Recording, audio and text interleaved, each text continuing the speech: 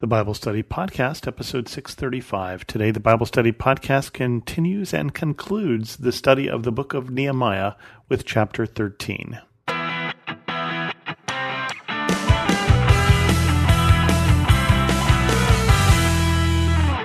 Welcome to the Bible Study Podcast. I'm your host, Chris Christensen.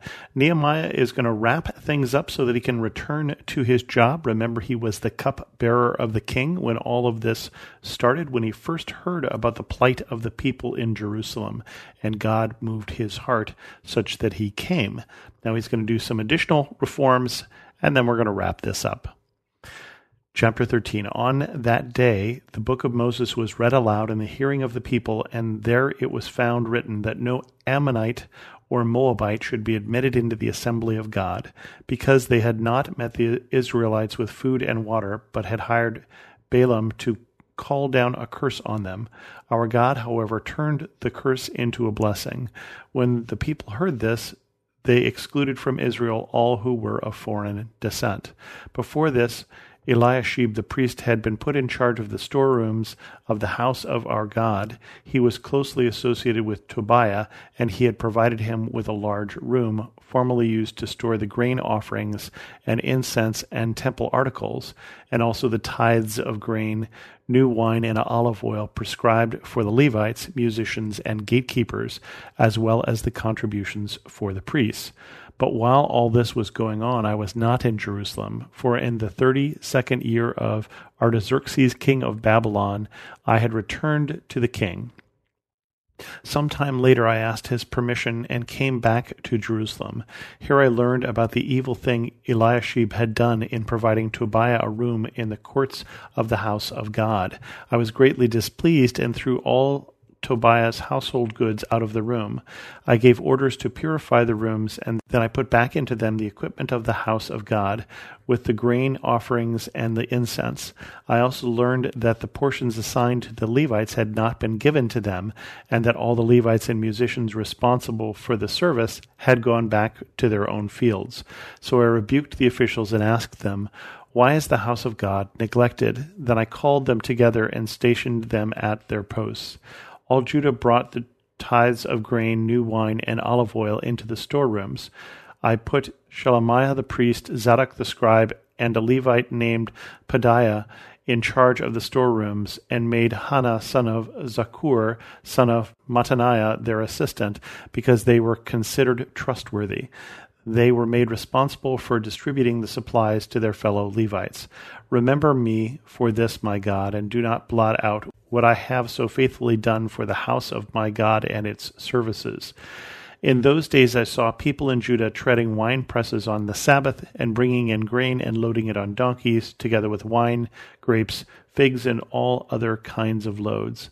And they were bringing all this into Jerusalem on the Sabbath. Therefore I warned them against selling food on that day. People from Tyre who lived in Jerusalem were bringing in fish and all kinds of merchandise and selling them in Jerusalem on the Sabbath to the people of Judah. I rebuked the nobles of Judah and said to them, "What is this wicked thing you are doing, desecrating the Sabbath day? Didn't your ancestors do the same thing, so that our God brought all this calamity on us and on this city?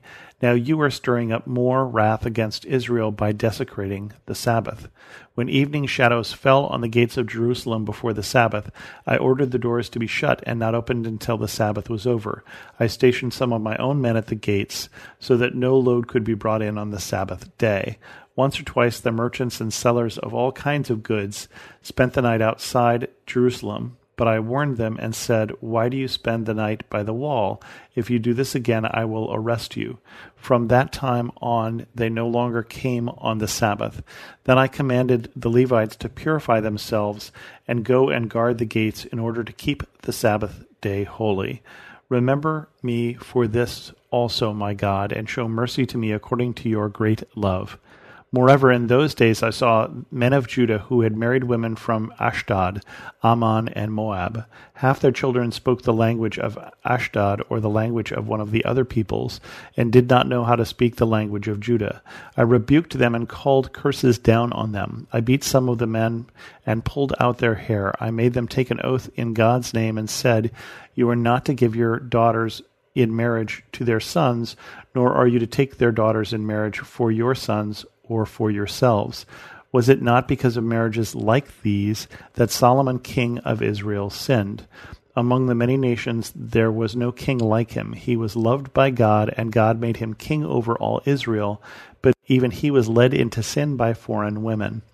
Must we hear now that you two are doing all this terrible wickedness and are being unfaithful to our God by marrying foreign women? One of the sons of Joiada, son of Eliashib, the high priest, was son-in-law to Sanballat the Horonite, and I drove him away from me.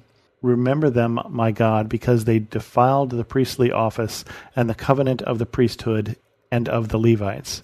So I purified the priests and the Levites and everything foreign and assigned them duties, each to his own task. I also made provision for contributions of wood at the designated times and for the first fruits.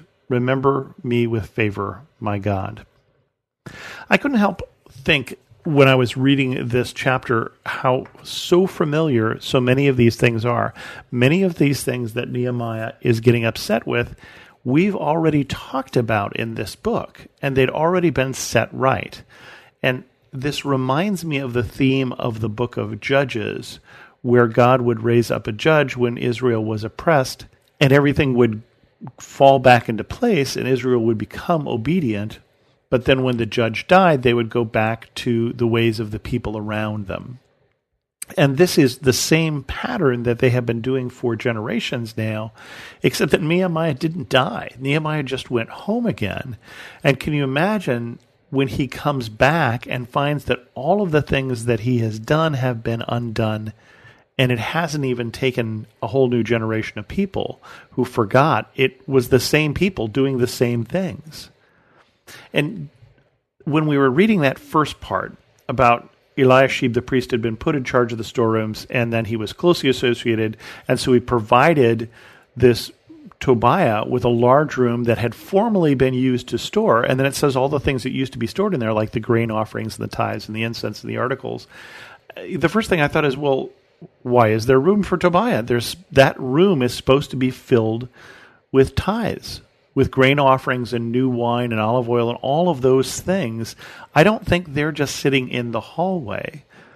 In essence, it's not necessarily Eliashib who has the first sin in that story. Maybe Eliashib just says, hey, we've got an extra room because people have stopped bringing in their goods. People have stopped bringing in their tithes and their offerings. And so what are we going to do with that room? And then gives it to the other guy. But the problem is that there's room for him, right? The problem is partially what he does, but it's also partially that other people have been unfaithful as soon as Nehemiah apparently leaves. And so when all of the tithes stop coming in, when Nehemiah comes back, he finds that all the people who were supposed to be doing the work of God in the temple have gone home, and they've gone home because there's no food to support them here. That's what's supposed to support them, right? This is the contributions that keep the Levites, the musicians, and the gatekeepers eating, living. And it's the same thing that would happen in our churches if we stop giving. If everybody stops giving, we're not going to go on a Sunday morning and find that there's a pastor and a service open and the lights are on and the heat or anything like that. Right? That all of those offerings were for the support of the ministry, the support of what was going on in the temple. And apparently people got out of the habit really quickly. We don't know how long it was between when Nehemiah leaves and when he comes back. But we're getting a lot of the same names that we've heard before, so I don't get the impression that it's, at the end of his life and many, many years later, but we don't know exactly how long it is. But they quickly get out of the habit again. This is the same people who, Josiah the Reformer discovers the law, and they found that they've been going through all the motions, but they've forgotten the law of God. And so they read it again as Nehemiah is leaving, but then they forget it again. It's got to be the most frustrating thing to come back and find so much of the work that you have done has been undone. it doesn't take that long for us to get out of the good habits of doing the things the way that Nehemiah told us in this case, or doing the things that Jesus told us, or that the Bible tells us in our case. So when you're reading those verses and it says, hey, people are coming and selling on the Sabbath, do you remember the verses a little while ago that said that Nehemiah locked the gates of the city for the Sabbath so people wouldn't come in and sell things? Apparently, he leaves and they just undo all of that work. And so Nehemiah has to be frustrated, but he doesn't come back and curse them all. He doesn't come back and dust off his sandals. He comes back and he does it again. He sets up all of these things and finds the people that can be trusted and puts them in charge.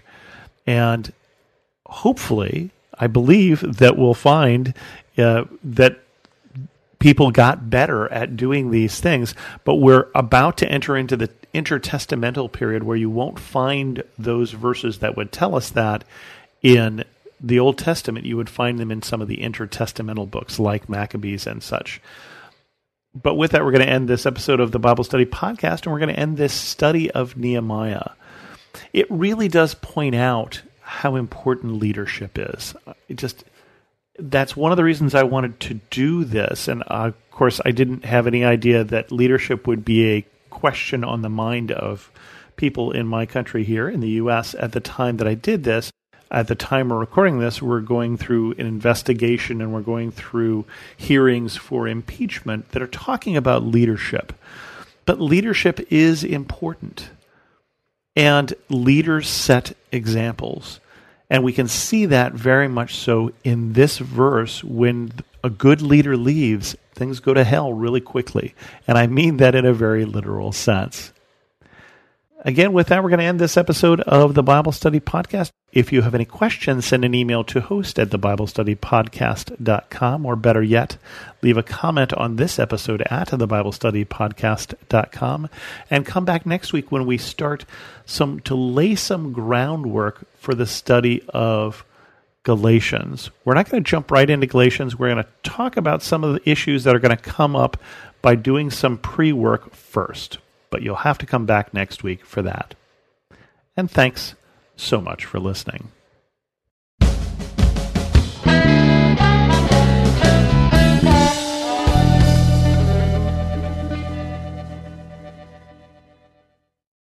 Do you ever hear sayings make their way through the culture and the church that seem nice in theory, but are actually theologically problematic? My name is Shara Donahue, and I'm the host of The Bible Never Said That, a podcast where we examine these popular sayings under the lens of biblical truth. We cover sayings like, God won't give you more than you can handle, time heals all wounds, and follow your heart. We also spend time exploring how people use Bible verses out of context. If you want to grow in discernment and truth, join us and subscribe at lifeaudio.com.